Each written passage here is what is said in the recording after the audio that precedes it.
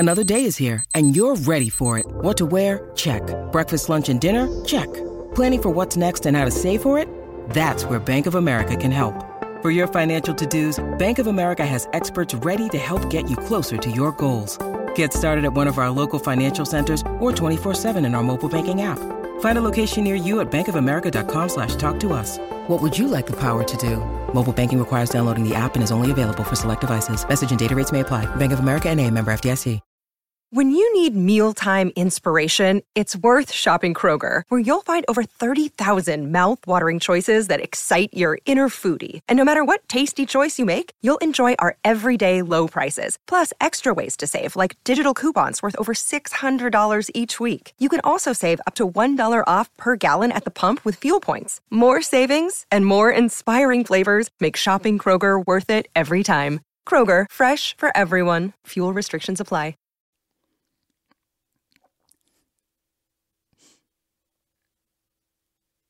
Hey there, everybody, and welcome to this video on being in a relationship with someone who has generalized anxiety.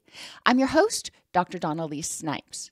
Before we get started, do me a favor and click that subscribe button and also click the bell so you're notified every time we put out a new video. In this video, we're going to explore the symptoms of anxiety, the ones that are in the DSM, as well as ones that are there and very common, but may not be in the DSM. We'll identify strategies to support the person in coping with their symptoms.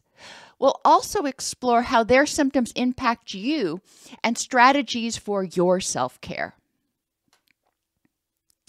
The mnemonic I created for generalized anxiety is wiser pace.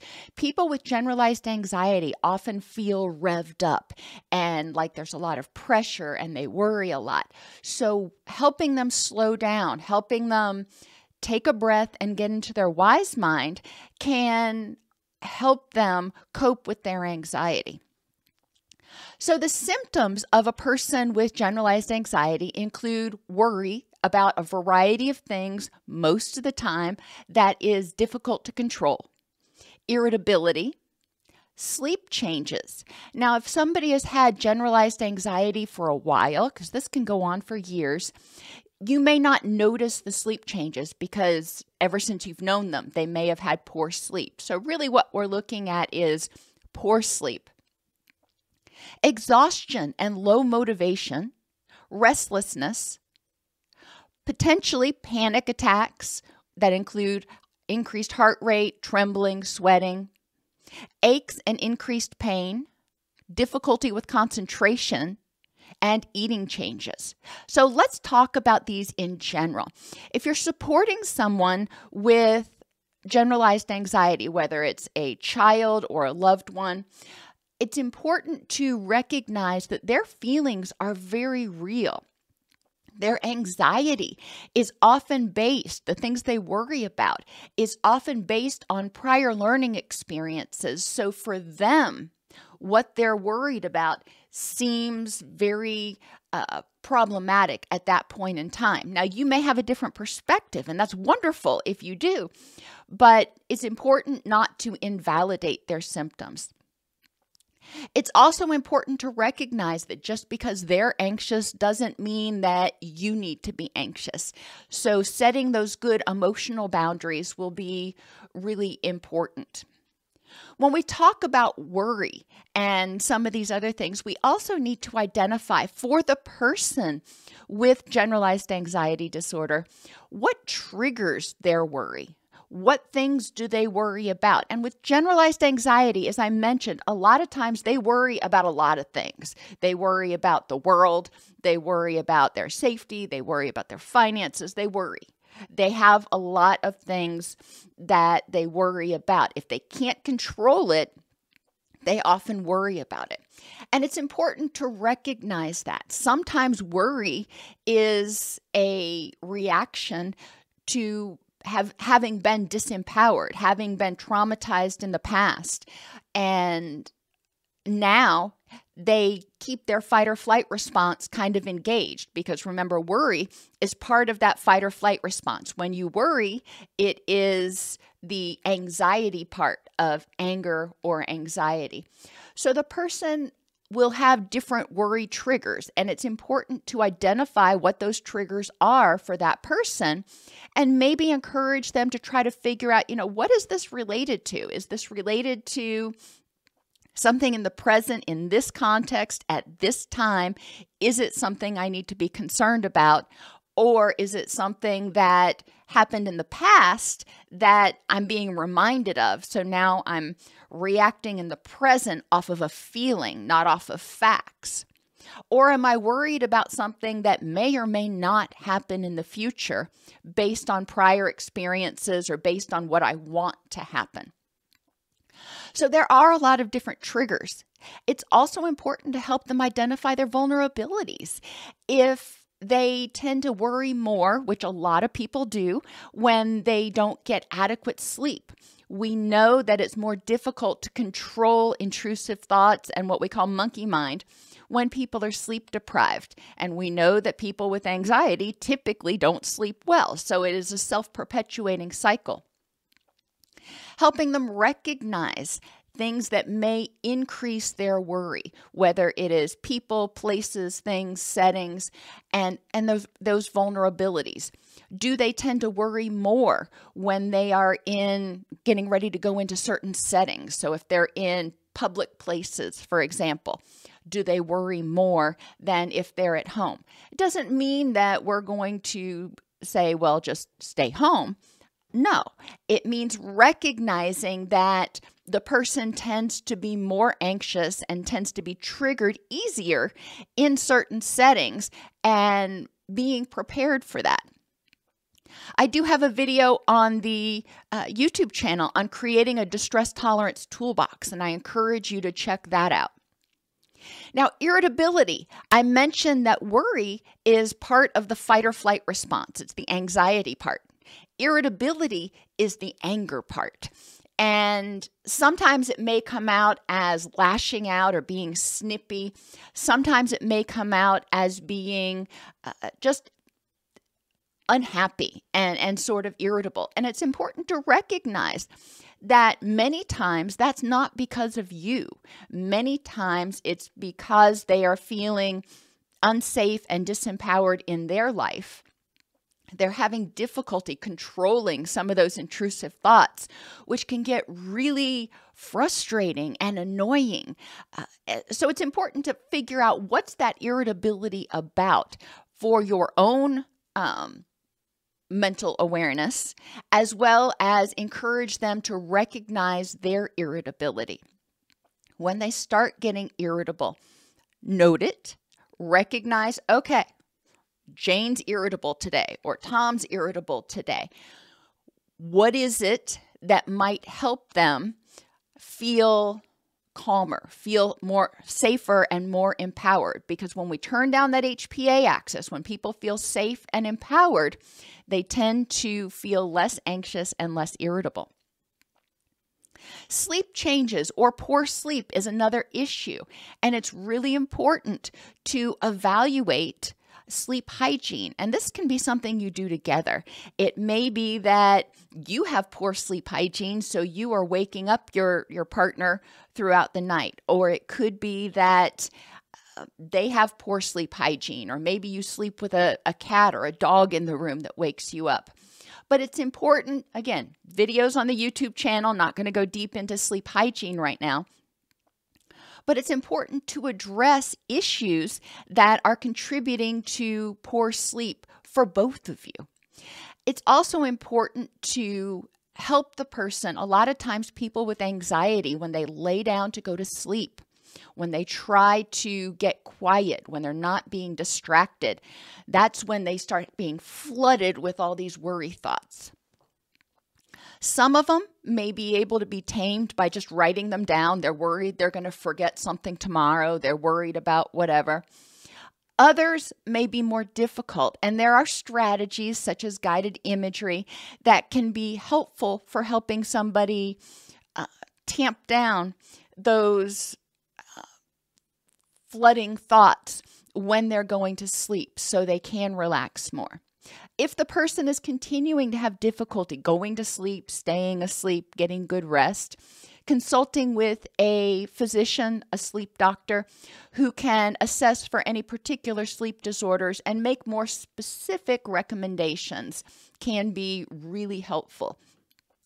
Unfortunately, or fortunately, depending on how you look at it, sleep deprivation or lack of good quality sleep is an underlying cause for a lot of mood issues, inflammation issues, other things. Because when we're sleep deprived, it triggers our HPA axis. Our body says, hey, we don't have enough energy right now. That means we're vulnerable to threats that are coming along. So I'll just, give you a little extra energy. I'm going to ramp up that fight or flight response so you are not caught unaware, which means that the person already has their anxiety sort of primed. Exhaustion and low motivation can be a consequence of ongoing worry. When you have that HPA axis, that stress response system in the on position for a long time, your brain starts to say, you know what? We don't have the energy. We can't pay attention to all these stressors, all these things. So it turns down its sensitivity, if you will. So it only actually gets triggered by major stressors. So a person with anxiety may actually also have depression. They may be flat a lot of the time. And then when they do get triggered, they go into frantic mode. There's no middle ground. Another cause of exhaustion is just poor sleep. If they're not getting good sleep, then they are not getting rest and restorative time for their body. And that can contribute to exhaustion. Most of us know when we've gone through a period where we've been sleep deprived, we start to get run down. We start to get exhausted. Worrying takes a lot of energy. When we worry, it's not just in our mind. It is in our mind, it's in our gut, it's in our muscles. We have muscle tension. We tend to startle more easily. That's freaking exhausting. Recognizing that and being compassionate with the person is going to be important. And recognizing that as they get tired, as they get worn down, as they're worried, their motivation, their dopamine levels and other neurotransmitters are going to change. So their motivation is going to often decrease. And restlessness. A lot of people with anxiety have difficulty sitting still. They're restless, they're fidgety. Part of that could be if they're not moving, then they start thinking and they start worrying. Part of it could be that stress response being activated means that they've got cortisol and adrenaline kind of coursing through their veins, so it's difficult to sit still. So again, for all of these, recognizing kind of why it's important, where it's coming from, but then starting to talk to the person, especially if you can do it when they're not in an episode, but definitely don't do it when they are really, really anxious. If you can wait till a time when they are calm for them, discussing these signs and symptoms, discussing the triggers, helping them identify vulnerabilities, and identifying what solutions have worked for them in the past, and start making a plan that way when they get triggered, when they start to get anxious, when they start to spiral or ramp up, whatever they call it, then you have a toolbox. You know what works, and you're not just kind of trying different things, hoping something works. You know what works for them. Panic is another symptom for many people with anxiety. It doesn't mean they're always going to be panicked, but they can have episodes where they go into a full-fledged panic attack. Their heart rate's, really fast. They're trembling, they're sweating. It's important, again, to recognize if there are particular things that trigger this in the person that you're in a relationship with. For some people, if they have POTS, for example, which is postural orthostatic tachycardia syndrome, When they get up, their heart rate goes up. And they can also have periods where their heart rate goes way down and then bounces back up. So if they have that, that might contribute to persistent anxiety symptoms because they don't know when it's going to happen. For other people, when their blood sugar gets out of whack, they may start, especially if it gets really low, if they get hypoglycemic, they may start getting really trembly, and that can be interpreted as anxiety. Somebody who has generalized anxiety, when they feel anxiety, often start assuming there's something to be anxious about, so they can ramp themselves up into a full-blown anxiety or panic attack. It's important to acknowledge what's going on with them. If they're having a panic attack, it's super helpful to have a toolbox to identify what tools help you. What can I do to best support you and help you feel safe until that panic subsides? And usually it's only 10 or 15 minutes. But it's important to let them know that you're there and you can be supportive. Aches and increased pain, and these are not necessarily the same thing. As I mentioned, when that fight or flight response is enacted, we tend to be more tense. We tend to have more muscle tension. Most of us know if we've been anxious over something, maybe a promotion or a project that was due, you may have more muscle tension. Well, a person with generalized anxiety may feel that way pretty much all the time. So those aches can be frustrating. Those aches from muscle tension, especially in their neck and shoulders and upper back, can also contribute to poor sleep. Additionally, the HPA axis activation, the sleep changes, the restlessness, and potentially ongoing tension in their body can contribute to changes in neurotransmitter systems and serotonin, endorphins, dopamine. All of these things are important for pain management. When we're stressed out, when that HPA axis is activated, we tend to also start to see systemic inflammation if that goes on for too long. So a lot of people with generalized anxiety also have systemic inflammation. Concentration difficulties. This can be really frustrating for the person with anxiety because they want to remember, they want to do what they need to do, but they have so many intrusive thoughts just plugging into their mind, and the lack of quality sleep prevents good concentration. When the HPA axis is activated, when that stress response is activated, they're in fight or flee mode, not concentrate on doing the bills mode. So concentration can be very difficult, and it's important to work with them to identify what helps them, especially when they're having difficulty concentrating. Making lists, for example, can be helpful. Setting push notifications can be helpful. Chunking stuff, so they're only having to focus for 10 or 15 or 20 minutes at a time, can be helpful. And paying attention to their best times of day can also be helpful. If it's a morning person, they may be able to concentrate better first 3 or 4 hours of the day. If it's an evening person, obviously they may do better the last 3 or 4 hours of their day.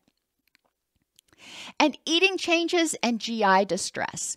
We know now that stress and activation of that HPA axis actually changes the gut microbiome.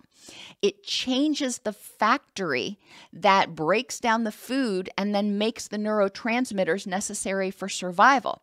When we're stressed, basically the brain is sending different orders down there. It says, we don't need all that relaxation stuff to be made. We need the fight or flight stuff to be made. So why don't you ramp up production of that? So that does lead to a change in the gut microbiome. It also may lead to an upset stomach. when we're in fight or flight, our body is not in rest or digest. Our body says we need to get that food out of there. We can't focus on that right now. We need to worry about getting away from whatever the threat is. So a lot of people start to get an upset stomach. The pH of the stuff in their stomach may change a little bit, but we do see, again, increases in inflammation that often show up first in the gut through peptic ulcers, through gastric ulcers, through just other symptoms of GI distress. So it's important to recognize the connection between all of these things and anxiety. If your loved one has anxiety, they may not have the energy or the motivation to do things because they're tired, because their stomach hurts, because whatever. And that can be really frustrating for them, and it can be really frustrating for you. It's important for you to recognize how each one of these symptoms impacts you. When your loved one is worrying a lot or very, very irritable, how does that impact you? What can you do based on the toolbox that they've helped you identify to support them? But what do you also need to do in order to support your own mental health? It can be exhausting being around someone who is worried all the time. It doesn't mean you don't love them, but being able to set those cognitive and emotional boundaries and say, I love you, and I need to take a breather, I need to go recharge, is really, really important. It's important to identify frustrations, for example. If you can't do the things with your loved one that you want to do, or it's kind of hit or miss. Sometimes you can follow through with plans and other times their anxiety ramps up. Okay. Recognizing that and understanding your feelings when that happens is going to be really important, because even if you say, okay, it's fine, whatever, if they hear the tone in your voice, if they recognize that you're angry, that will probably increase their anxiety. It doesn't mean that you can't be angry, but recognizing when you have that anger and acknowledging it. Be authentic. I'm really disappointed. However, I understand what's going on. I understand that this is difficult for you. And then arriving at a compromise.